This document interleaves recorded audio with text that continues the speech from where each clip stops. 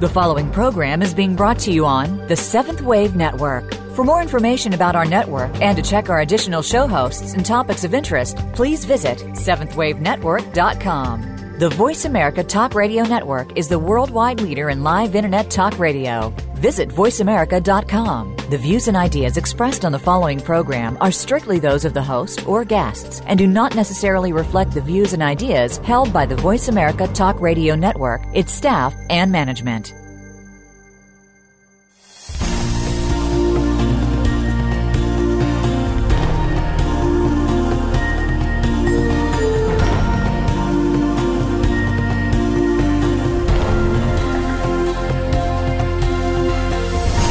Welcome to Awakening to Conscious Co-Creation with your host, Peter Tongue. This program will provide the groundwork you need to advance your awareness and be involved in the approaching transformation in consciousness. Now, your host, Peter Tongue. Hello and welcome to Awakening to Conscious Co-Creation, and I'm your host, Peter Tongue. Thank you for joining us today. The intention in these episodes is to give you insights into how the planet is shifting in frequency and vibration to a new level of awareness and how you can be part of this grand awakening. And I'm absolutely delighted to welcome to the show today Anthony Thorley, who is an expert in landscape zodiacs. And as we are working our way through our own landscape zodiac here in Victoria, it's a wonderful opportunity for us to connect together with Anthony's work in England and also to learn much more about the subtleties of the landscape zodiac. So, Anthony, welcome to the show. Thank you very much, Peter. It's lovely to join you. Yeah. So perhaps you could actually start off by giving our listeners a little bit of an insight in a general overview of the landscape zodiac and what it actually is. Yeah, well, it's an extraordinary thing, really. I mean, you could imagine the countryside, the land wherever you are, and a landscape zodiac, it's where there's a representation of the signs of the zodiac and the symbolism associated with the signs of the zodiac actually represented in the landscape. So literally, if you look down from the air, say at 5,000 feet from a small spotter plane, you could see the effigy of, say, Cancer the crab or Leo the lion, or Taurus the bull. It would be drawn out in the field patterns and stream patterns and the patterns of the woods and the terrain. It could be in the desert, it could be in forest land, it could be wherever. And there it is. It just sits on the ground, the 12 signs. And they may be, say, 30 miles round in a circle. They may be 15 miles across or even maybe 60 miles across. And the question is, how do they get there? Who made them, or what are they about, and what happens if you, say, live on one? Does anything happen related to the sign, and so on and so forth? So they're places of kind of paradox and mystery, and absolutely intriguing. So that's broadly what they are, and I don't know of any specifically in North America except the one that you're kind of investigating in Victoria at the moment. And paradox is a really good word to use, isn't it? Because there's all sorts of aspects to it that create some interesting ins and outs and inversions and upside downs, and it's a wonderful thing to be involved in, isn't it? Yeah, it is, because what happens with the landscape zodiac is that it's not just like a map on the ground. For instance, you could find yourself living next to, a sports ground or something, and it's got a big kind of footprint on the ground. You could see it from the air. You might live around it. And football ground. A football ground, it's a square on the ground. It's got a shape. A landscape zodiac effigy is going to be maybe 2 miles by 1.5 miles, and it's going to be in the shape of an animal, and there'll be one of the signs of the zodiac anyway, and it's going to have housing on it and roads and forests and goodness knows what. And then strange things happen. If you get involved in exploring this place on the landscape, you find that all kinds of extraordinary coincidences, synchronicities as we call them, start to happen. You kind of find, for instance, if you're on the Leo figure, in England, you're very likely going to find a public house, a drinking place, a hotel called the Red Lion. And, and then you kind of go in the bar of the pub and you find there's a stuffed lion's head on the wall. And then you find, I'm exaggerating this a little bit, but you literally find that there's a very famous ex-circus lion tamer lives down the road. He doesn't even know that he's living on a Leo figure because, most people don't know about this. It's pretty esoteric and secret. But, you find that there are these coincidences and they're very real. I'll just give you an example. Many years ago, I discovered, or rather it was revealed to me, a kind of huge landscape zodiac in the north of England on the Scottish border. And I and about 3 other people were the only people in existence who knew about this thing. I'd worked it out on the map. I had one copy of the map. Nobody else knew about it. And one day I was driving along on the Scorpio figure, the figure of the scorpion, and I was driving along near its tail where the spike is going to be on the scorpion's tail. I'm driving along, and there in front of me, as I'm driving along, I see a sign for a pottery. The new pottery, and my wife and I look at each other and say, we'll go in there. We haven't seen this before. So we get out of the car, go in the pottery, kind of craft by the road like you get all over North America. And we go in, and there are these wonderful pots, beautiful things. But the thing that really strikes us is these pottery dragons, which the guy is making, the potter. And they've got an incredible spike on the end of the tail, just like a scorpion. In fact, they look like scorpions. So I kind of sidle across to the potter and say, hello, we haven't been here before, it's a new pottery. And he said, yeah, I've just come up from the south of England. I've only been working here a couple of months. And I said, well, these dragons, they're really something. These dragons with the spikes on the tail. And he said, I know. It's so strange. I've never made them before. I only made them since I've come up here. And, they're my best seller and they're getting me out of debt. And I didn't say, well, I'm not surprised. You're living on the scorpion. You're getting all the scorpion energy. No, I didn't say that because I didn't want to kind of get into a long philosophical conversation which I couldn't answer, So we just looked at each other and went out. And those are the kind of stories which I have several of them. I could bore you all night or morning or afternoon with more of these, but they are mind-blowing. I just must tell you the best of the lot, just to kind of whet your appetite. We've been having lions. Okay. So I was talking to a lady called Sheila Jeffries, who's a friend of mine, who discovered a landscape zodiac in Cornwall. That's in southwest England, right on the end, pointing out into the Atlantic, nearer the States than anywhere else, really. And she had discovered this zodiac with her farmer husband. They farmed land. She discovered the lion first. It's often the first sign that comes out, kind of reveals itself first. And she and her husband have got really heavily into this. They've researched in the local library. They've been and talked to local people. They've got all the folklore about the lion and goodness knows what in the area. And it's all mind-blowing because there's no lions in Cornwall. That's true. Not for hundreds of thousands of years anyway. And then one day when they're in their farm, they look down in the yard and they can't believe it. There is a lion, a real lion, just standing by one of their farm buildings. Now, there were no lions in England, I'm telling you, except in zoos. And, of course, the first thing was, this must be an escape. And how did we got there? So, they were just shattered. And they sort of went downstairs and opened the door. And then it sort of saw them, and it moved off around the side of the farm building. And then it vanished. The lion had disappeared. It just wasn't there. And they looked at each other and thought, wow, what's this? And then they went across to the farm building, and there were the paw prints in the soft mud of the lion. But no physical lion. It had gone. So they made a cast of the paw prints, and they took it to Southampton University in England, where the Department of Zoology identified it as a lion print.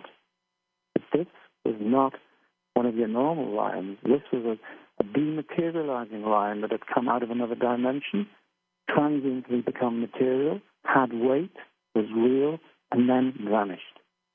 Like Sasquatches and Bigfoots do in North America, That's incredible.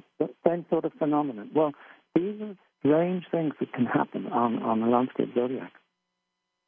We actually have a really good example too, where in our Taurus there's a church which actually is called St. Luke's Church, and the symbol of that church is a bull's head with a halo around it.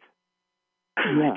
Which again, and there's actually a carving. There's a carving of a bull in the stump of a tree just down the road. Again, in the same effigy. And again, so one of the things we need to talk about, actually, Anthony, is what causes this, the synchronicities and the sculpting the scorpion in the pottery. What makes that happen? How does that work?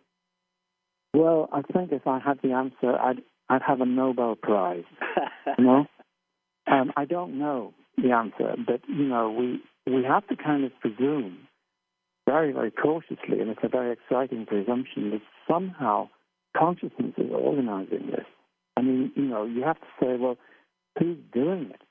In England, the landscape zodiacs that I've studied, and there are about 40 or 50 in the country altogether, they're very, very fascinating because they're nearly all modern discoveries. The people who found them, starting off with the most famous of these, who's a lady called Catherine Maltwood, who founded the Glastonbury Zodiac, and she discovered this in 1917. But nobody discovered any zodiacs before her, and they weren't written down about or even speculated about before about 1880. There's no history in England at all of landscape zodiacs existing before Catherine Maltwood's discovery in 1917. Now, a lot of people would like to believe that these zodiacs have been sitting around from time immemorial, and they were laid down by the, I don't know who, the Romans, the Saxons, the Normans, the whoever. But there's no historical evidence that any of them were.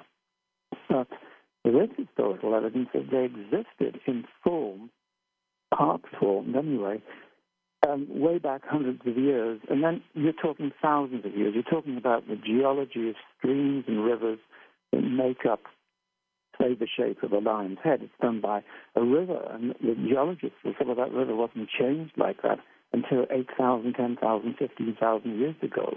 So how could something 15,000 years ago be setting up this creature's head? And then what's happened since? That's really the kind of question, you have to answer when you're asked, like you just asked me, well, what causes these things? So there's no doubt in my mind that they kind of all come together in an organized form, but not probably until the last 150 years. The famous Glastonbury Zodiac, a lot of it was underwater because it's near the sea, and the land roundabout was only drained for agriculture in the 18th century, a couple of hundred years ago. So say that the figures of the Glastonbury Zodiac in Somerset, England, were actually present 100 years ago is wrong. They didn't even show up until about 150 years ago. And then a very, very bright, sharp, and extraordinary lady sculptress, Catherine Maltwood, she then looked at the map and knew the land extremely well, and she had a kind of moment, a sort of vision, where she suddenly saw the shape of a lion on the map in the landscape, and it kind of almost shouted at her from the paper of map. And that's what seems to happen. I mean, another intriguing phenomenon is, I recently emailed somebody who'd been working on a landscape zodiac in Lincolnshire in mid-northern England on the east coast. And I was very excited to make contact with him. His name was Anthony as well. That was one of the things that excited me. And I said to him, when did you discover the Lincolnshire Zodiac? And he emailed me back and said, I didn't discover the Lincolnshire Zodiac. It discovered me. And that's what a lot of people say. It's like as if the land speaks to... Anthony, we're actually coming up to our first break. It's a great time to break. And we'll come back and return and talk much more about this absolutely fascinating subject. It's Peter Tongue for Awakening to Conscious Co-Creation.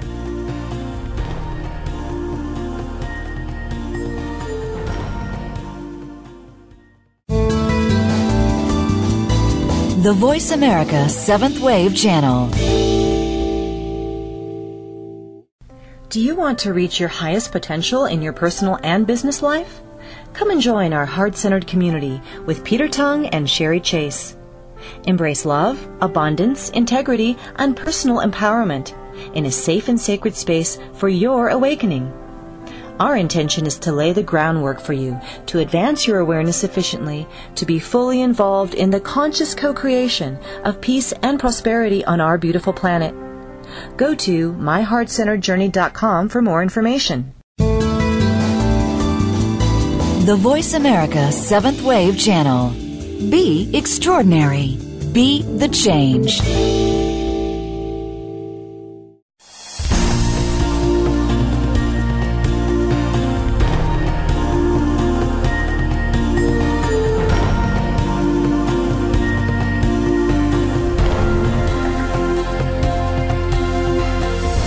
You're listening to Awakening to Conscious Co-Creation with Peter Tongue. If you have a question for Peter or comment on this series, please send an email to descendingdove@gmail.com.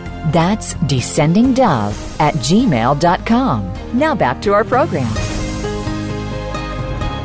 Welcome back to Awakening to Conscious Co-Creation with your host, Peter Tongue. Just want to remind you to go to my website, www.petertongue.com, where my March newsletter has just come out, and I've written an article on our Aquarius workshop, as well as looking at, in the main article, the portals to paradise, which is very closely connected to and connected with the energy and the work that is being done with the landscape zodiacs around the world. And also myheartcenteredjourney.com, where we have our Ambassadors of Light class, and the next one will be when I return from Europe, actually, on Thursday, March the 15th at 5:30, where I'll be talking about my adventures and what has taken place and our further understanding of what is happening in the world of consciousness today, which is really, really exciting. And I have with me today Anthony Thorley, who knows a great deal about these landscape zodiacs and is regaling us with a wonderful insight into them. So, Anthony, what I'd love to ask you now is to help our listeners understand, once you acknowledge or see or realize, or the landscape zodiac comes up and hits you in the face, how do you actually work with it? What do you actually do to get an understanding of what this is really all about? Well, I mean, there are lots of things you can do. I mean, it is quite extraordinary, really. I mean, one of the things that people say who have some awareness of the landscape zodiac, like people who live around the town of Glastonbury in Somerset, which got a population of 7,000 or 8,000 people, but there's a lot of very, very spiritually conscious people who live there. And they would tell you that their lives are affected personally by the sign that they're living on. So, they might find they're living on a particular sign, and then, their girlfriend is a Leo, and then they have to move to, say, the Leo sign with this new girlfriend, and they find that she and he get on much better when they've moved to another sign on the landscape, which is, it's kind of crazy. It's less that kind of thing. But I've heard stories like that over the last 20 years, and that made me start to realize, well, maybe you could take people into the landscape and kind of immerse them in the energy of the sign, and maybe facilitate, spiritual growth, insight, and so on and so forth. Now, before I got into this, the stuff that I'm doing now full time, for 40 years I was a psychiatrist in England, working in the National Health Service, and dealing with people with troubled minds and backgrounds and so on, but fascinated by developmental psychology and helping people with psychotherapy and so on. And I realized that in the far past, people who needed help or needed to be assisted in their personal journey of development, spiritual and psychological, would often make a journey. Today, we would call that a pilgrimage. And the pilgrimage in the landscape would be, tough and hard, and like big pilgrimages are. If you walk across Europe to go to Jerusalem in medieval times rather than fly, as you would today, it's a tough journey. And all the hardships, all the adventures, all the energies you pass through, all the companions you have on the journey, they're going to change your life. And I was very fascinated by the idea of taking people into kind of hotspots in the landscape and helping them to grow. And I was doing this actually for so done years with groups and people before I actually got particularly interested in zodiac. And then I thought, wow, if we could take people around the zodiac in terms of walking on these figures, finding the symbolism, like the church you told me with the St. Luke bull and so on, but take them to churches like that, take them to key places, like what is it like to find the place which is the bull's eye? What happens if you actually, camp for the night on the bull's eye? It must be pretty affecting. Anyway, cutting a long story short, this is what I and my friend John Wadsworth do in a series of workshops around the year. We take a weekend for each sign of the zodiac. We start off with Aries at the beginning of the astrological developmental year, the pioneering sign of Aries, the ram, and we go right round the whole 12 weekends of the year in order as they come up through the calendar until we finish off with Pisces, which we've literally just done in the last weekend. And if you take at parties 5 or 6 people through this process, whereby you're visiting in consciousness these signs with special pilgrimage walks around the key sacred place hotspots, and spend the day before that walk, actually doing a lot of workshop exercises and kind of embodied astrological drama and all this kind of stuff, and really getting into it, not psychological chalk and talk at all, but all experiential, very, very, in a sense, non-verbal. Lots of role play and dressing up and different kinds of costumes and music, huge amount of music we use and so on. If you immerse a whole weekend in the Taurus energy or the Lion energy and then go and walk that in the landscape on a zodiac, you get change in people.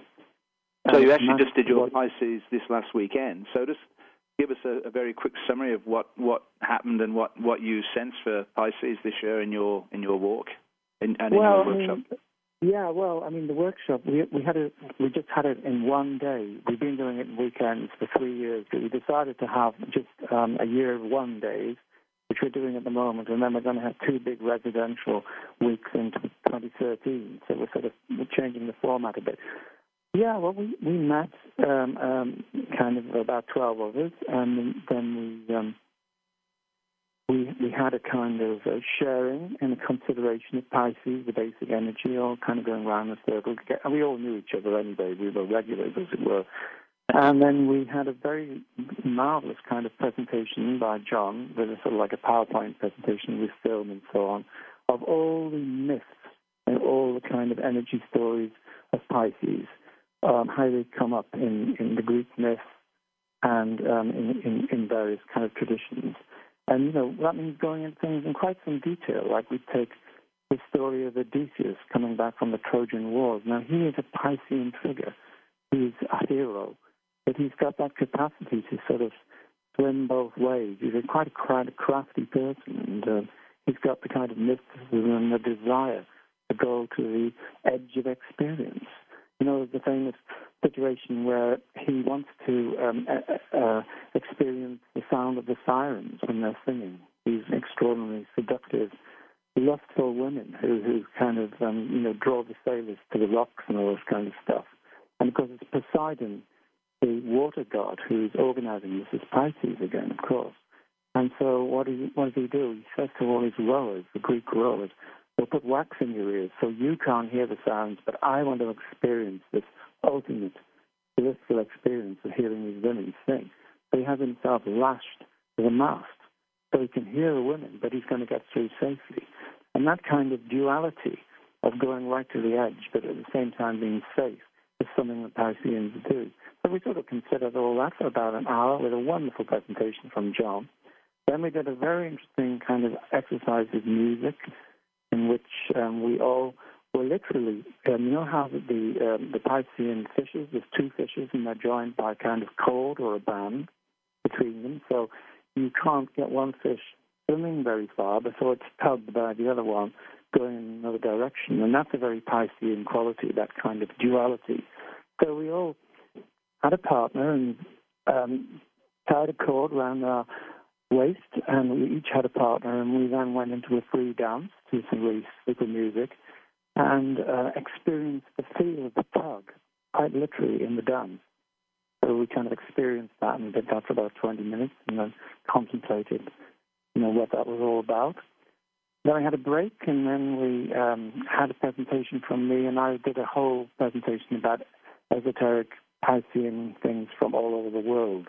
How many of our civilizations started off with fish-tailed creatures, like Chinese civilization? They have 2 fish-tailed creatures that started them off, and then the Dogon story about, the fish people who came from Sirius, and then I dealt with Vishnu, the fish god, and all the traditions of mermaids and mermans, and all kinds of Piscean stuff. Rich symbolism, and we had about 45 minutes of that, and I introduced the walk with maps and things. I always prepare and detail the walk, which is a walk in a Piscean landscape. So definitely, and we actually walk on 3 fishes. There are actually 3 fishes in the landscape, and we walk on them. And we had some lunch, and then we went out and did the walk. And the interesting thing was it absolutely rained. It teemed down with rain all morning. And then, the energy of the group got more and more powerful, and then all the clouds just cleared. And it was a very cold, windy day, terribly hard wind blowing in from the Atlantic. But we had clear blue skies, and it was very exhilarating. And we walked around this incredible walk for 3 hours, in which we walk on an ancient salmon. We go to the mound associated with St. Bride from Ireland, and then finally coming back on a hill called Wiriol Hill, where Joseph of Arimathea is supposed to have landed and planted the holy thorn. Wiriol with his friends, and the last bit we walked down is called Fish's Hill, and it is literally a fish.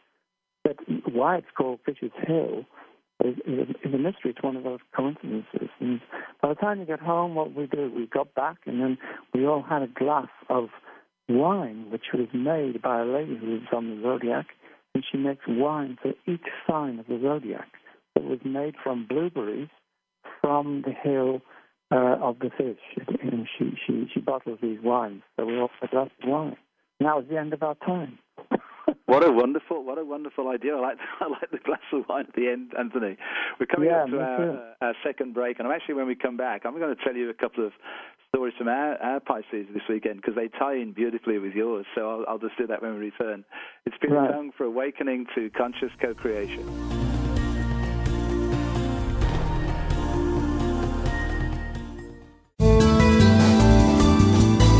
This is the Voice America 7th Wave Channel.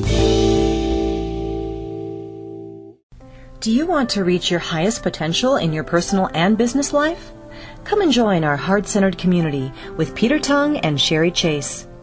Embrace love, abundance, integrity, and personal empowerment in a safe and sacred space for your awakening. Our intention is to lay the groundwork for you to advance your awareness sufficiently to be fully involved in the conscious co-creation of peace and prosperity on our beautiful planet. Go to myheartcenteredjourney.com for more information. Be visionary. This is the Voice America 7th Wave Channel.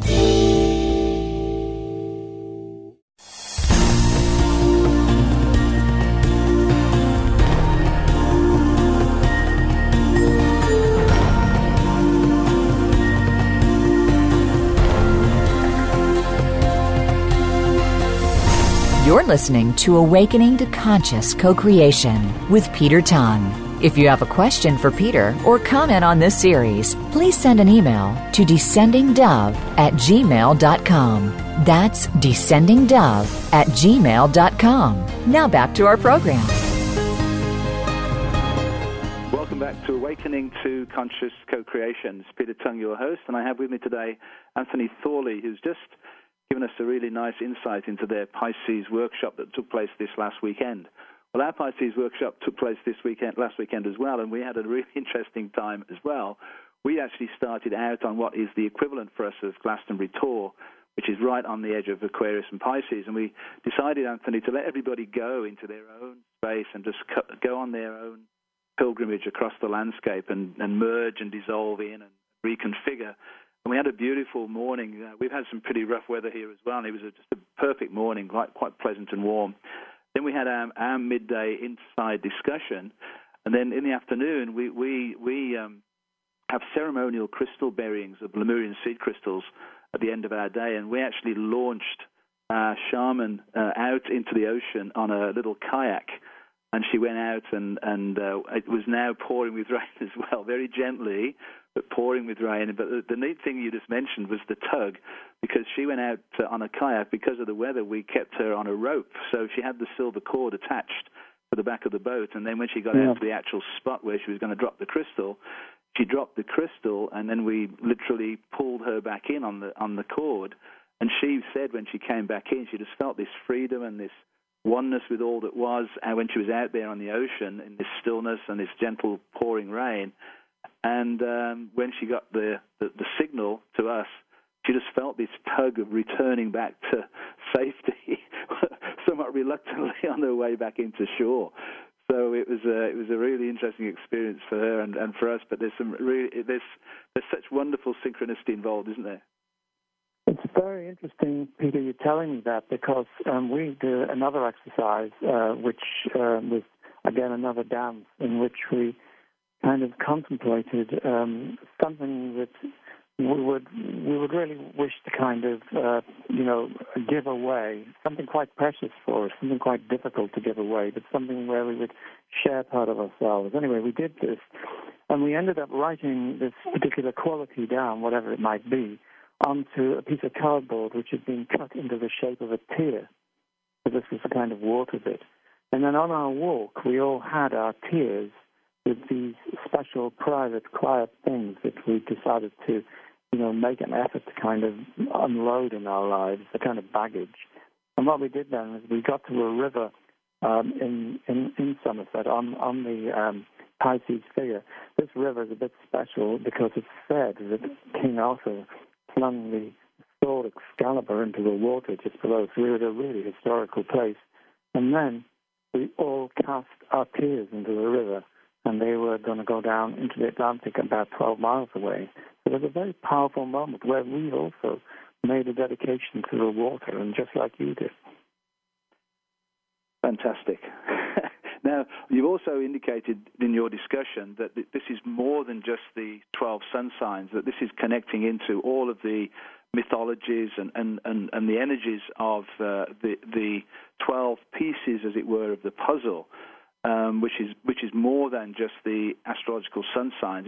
It's the extended connection to all of the different mythologies and things that have happened in the world over time, basically. It is. I mean, that's the part. The cynics or the skeptics say, oh, well, anybody can look at a map and see a lion, and then they joke and they see a bear or they see a giraffe or they see an antelope. They see anything they want to see. Of course, it's possible to do that. I mean, we call that in psychology projection. But that doesn't answer the question of why the Leo figure, not only does it look like a lion, but it's got Leo-type folklore on it. So it's got Leo stories, Leo history. It's got a lot more involved. England's a very, very historical place, as you know, and rich history. But you can't produce stories about lions or scorpions in every field in the country, So there's a very fascinating kind of cohering effect. The information coheres, and I use that term in more academic circumstances where I'm studying this in research. I call it informational coherence, because the information about Leo or the information about Taurus coheres together. And you look at this stickiness, this kind of way it brings together across time, over hundreds of years, and to some extent across space. And it's a blob of Leo energy. And you say, well, how is this happening? Where is it coming from? This isn't me projecting. I can't project these folk stories, these traditions, onto the landscape. They've been there for hundreds of years, nothing to do with me. So how could they possibly get there? And this becomes a real kind of question. The standard answer that most people give is, oh, well, it must be the kind of mystery traditions. Ancient peoples, they knew about these sort of astrological figures, and they kind of built up this tradition, and then they passed it on to the Knights Templars, And the Knights Templars passed it on to the Rosicrucians, and the Rosicrucians passed it on to the Masons, the Freemasons, and the Freemasons passed it on to the 19th century occult revival, and they passed it on to the 20th century, 21st century New Age. And I just don't buy it. I know that people aren't very good at passing on messages. Chinese whispers, you know? And so, although that's the kind of comfortable explanation, because it's chronological and it's archaeological, historical, you know, it's like as if, well, that's the logical thing. They must have been telling each other, the old families who ruled the kingdoms in the past, they must have all had this as a secret tradition. And the evidence really is that there is no evidence for that. And all secret traditions have somebody who spills the beans. You know, all the Freemasonry that we know from the 18th century comes from disenchanted Freemasons who went out and said, I'm going to write a book about everything you do in your secret ceremonies. And he did. And we've got those books, and we read them. And that's why we know what goes on in the secret ceremonies, because these disenchanted people wrote about it. And they upset the other Freemasons. So the point is that there's always some people going to grasp or leak the story. So we've got a real problem. That explanation of sort of archaeology, of chronological construction, just doesn't explain satisfactorily this phenomenon. So what causes it?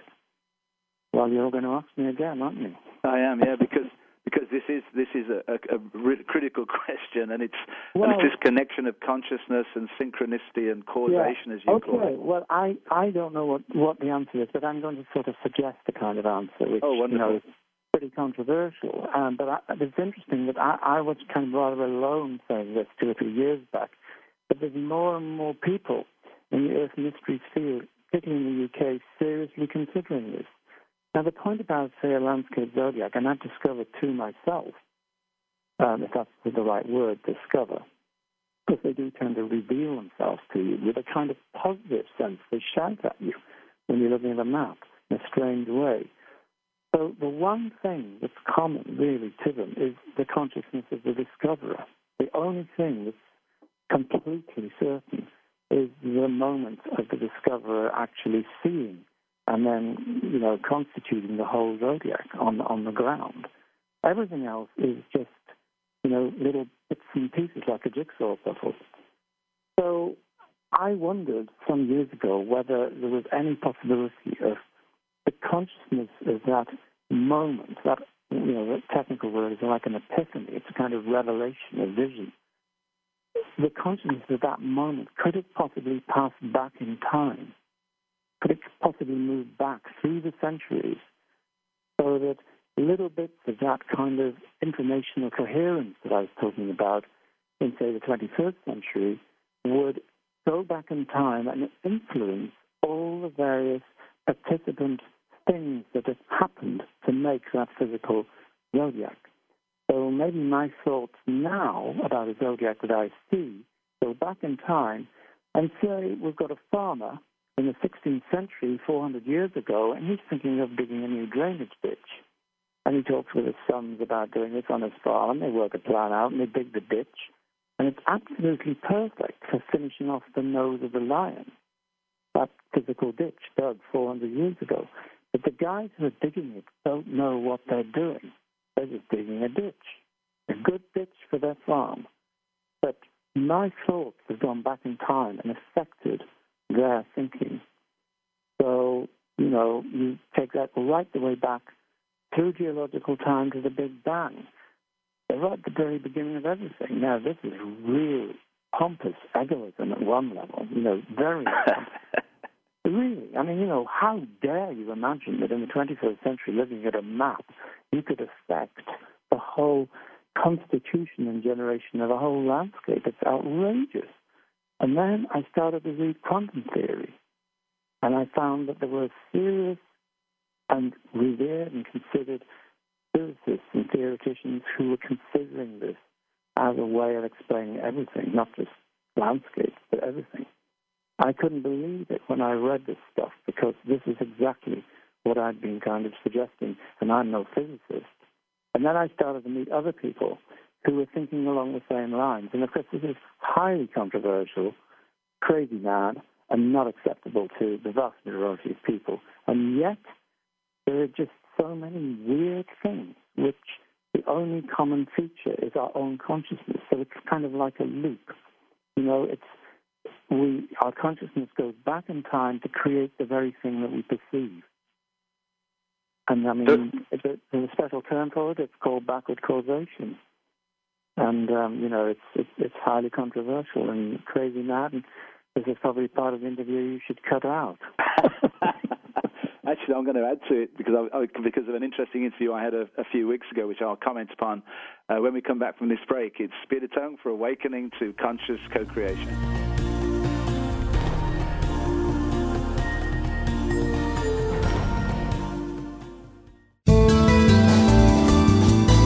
The Seventh Wave Channel on the Voice America Network.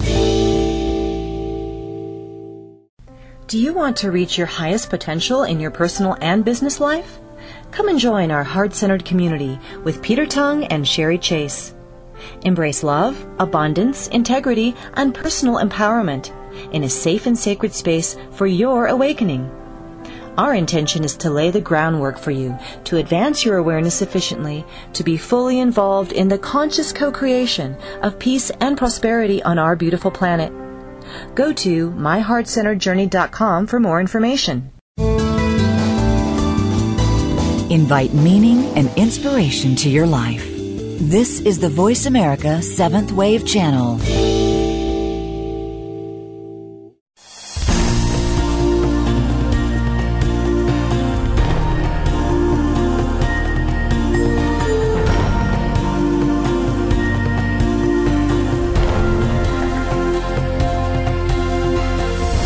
You're listening to Awakening to Conscious Co-Creation with Peter Tongue. If you have a question for Peter or comment on this series, please send an email to descendingdove@gmail.com. That's descendingdove@gmail.com. Now back to our program.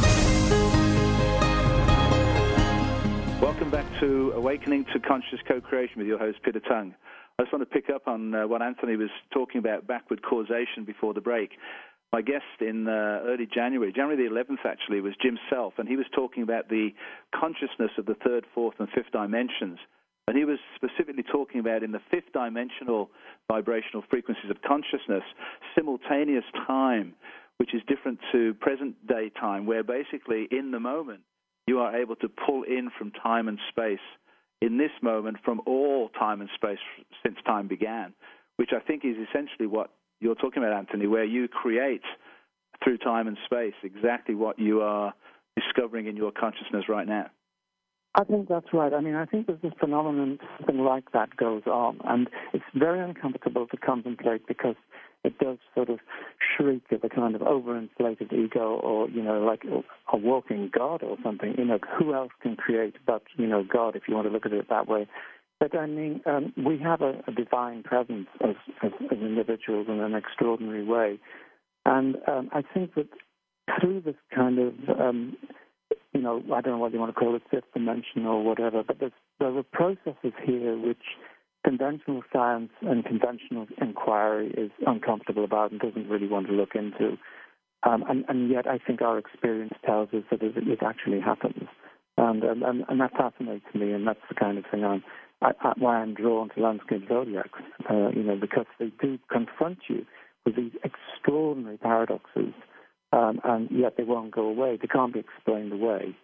And so it's a wonderful area to actually explore causality and reality. This is, what true reality is, where you pull the veils across the sort of three dimensions, length, breadth, depth, and a bit of time that we're in, four sort of 3.5 dimensions, and you move beyond that into the dimensions which do also show themselves to us in things like synchronicity, and then you go on exploring in.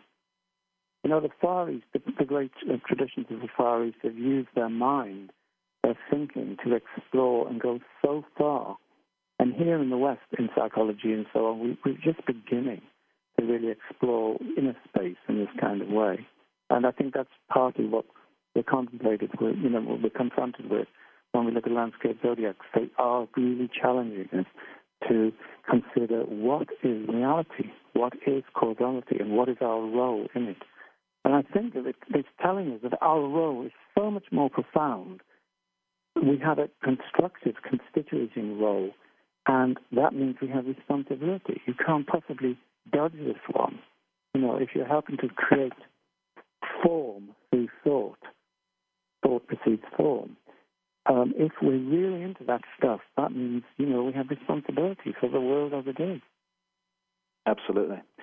So, Anthony, just give us your information. So if any of our listeners want to connect into your work, and they should, because it's great stuff, how can people contact you or get to look at your work? Well, we have a website, thealchemicaljourney.com. Just if you type in alchemicaljourney.com or just alchemical journey to Google, you'll find out all about our workshops. And we're planning 2 long residential workshops in 2013.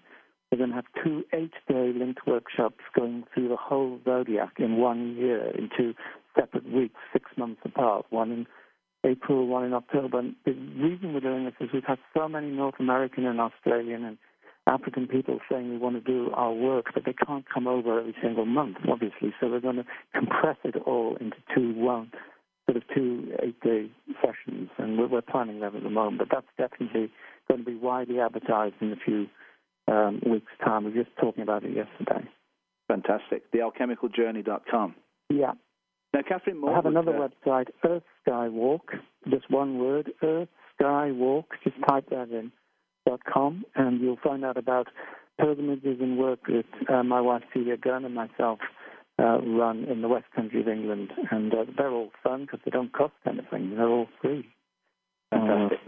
Good to join in. People are always welcome if they're over from the States or North America, Canada, to just join in and come to one of our workshops. They're always very welcome. Well, I'm looking forward to doing that at some point in the future, Anthony. Yeah. Now, Catherine Morwood called her work, or the landscape zodiac, the Temple of the Stars. So we should actually talk about the stars and the constellation connection here.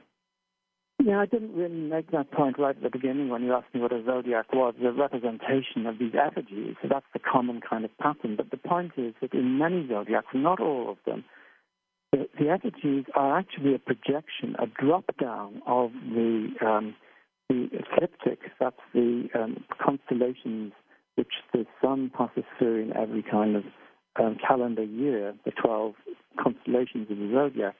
They can be kind of grouped together in a circle when you look at the northern hemisphere astronomical sky. And then you can, you get that on a planisphere if you've got one of those planispheres that you look up. Or today it's your smartphone. You just look up and use the right app, and now you've got the sky on your smartphone. And when you move it around above you, you can see exactly what the stars are. So if you imagine dropping the picture on your smartphone down onto the ground, and that becomes the map, that's what happens in a number of these English zodiacs. They are quite remarkable. So you can walk on the stars. The actual places become the different stars. And sometimes the significance of the place you're walking on in physical reality in terms of the star that it reflects in the sky is mind-blowing. I mean, the way that the place has become so important. There's a church there, or there's a sacred site there, or there's a grove there, or an important tree, or a historical occurrence.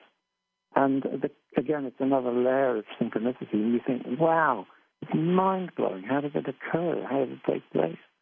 That's what we were talking about earlier on. So the stars are often actually reflected on the land. And the website I told you about, Earth Skywalk, which Celia and I run, that's just about walking stars. They're all places in the landscape, not always zodiacs, that have constellations on the ground and local myths and stories and so on. And we have constructed a whole series of pilgrimage walks around these constellations on the ground. And they are mind-blowing as well. That's another story. So, Anthony, we're coming up fairly close to the end of the show, but I would love you to just talk a little bit about the impact that this pilgrimage, this journey through the landscape has on the people that do it. Well, it's very, very profound. If you go to the Alchemical Journey website, there's a lot of personal statements made to the camera of people who've done it, whose lives have just been completely changed. And one of the things that particularly happens as a result of doing these workshops, particularly if you do them all in order, is that people tap into an incredible rich vein of creativity. And with the creativity comes joy and a kind of, elevation of soul, which is quite extraordinary. And so people who've had rather miserable or humdrum or even depressed lives just start to cheer up and feel so much better. But the creativity, people start painting, they start making things, they start carving things, like making wine round each sign of the zodiac, which I mentioned earlier on. They're often zodiacal. And one lady who's a singer, a harpist and singer, she developed a whole wonderful set of songs she designed for each sign of the zodiac. And she now has made a CD of this. She goes around giving workshops and talks using the zodiac as a kind of song cycle. And it goes on and on and on. There are people just who've done the course. They just inspire you, and it's a wonderful thing to do, to see people's lives change. I mean, that's my biggest kick in life, is to see people finding joy and happiness. And if I can help them a little bit, I'm so happy myself. It really is a healing and transformational process, and also opening up to this creativity. In our landscape work, we have someone who does a poem every month, and we actually have had a fresh sculpting produced every month as well. So we are totally in alignment here with the work we're doing, Anthony. Yeah. And sadly, we're at the end of our show. So thank you so much for joining me today. It's been a wonderful. Well, thank you so much for having me. And I look forward to seeing you very soon. Yeah, look forward as well. Take care. Thanks so much indeed, Anthony. I really appreciate this. Thank you. Yeah. So next week I'm going to be away in England. Actually, I'm going to be visiting with Anthony for a day, and so I'm going to do an encore presentation next week of the show I did with Matt Kahn in January. I believe that Matt Kahn is a highly evolved being walking the planet today, and I really urge all of you, if you haven't done so already, to listen to that show and realize that when you are listening to Matt speak, there's a vibrational frequency that he is emitting that is coming across as a transmission of energy. And when you drop into the space that is created, wonderful things happen, just like when you walk the landscape zodiac. I hope you've enjoyed today's show with Anthony Thorley. Have a great week. It's Peter Tongue for Awakening to Conscious Co-Creation.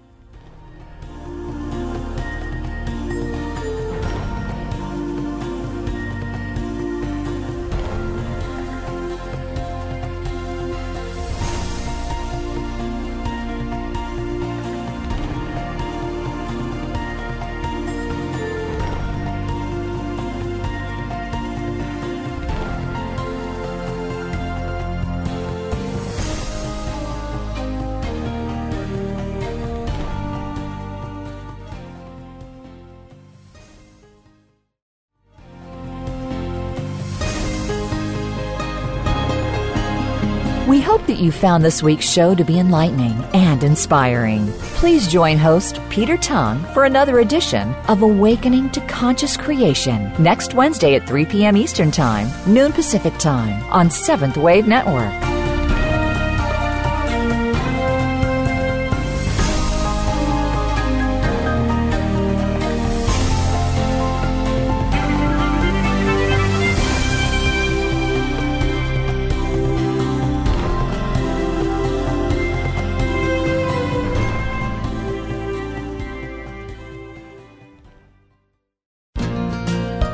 Thanks again for listening to the preceding program, brought to you on the Seventh Wave Network.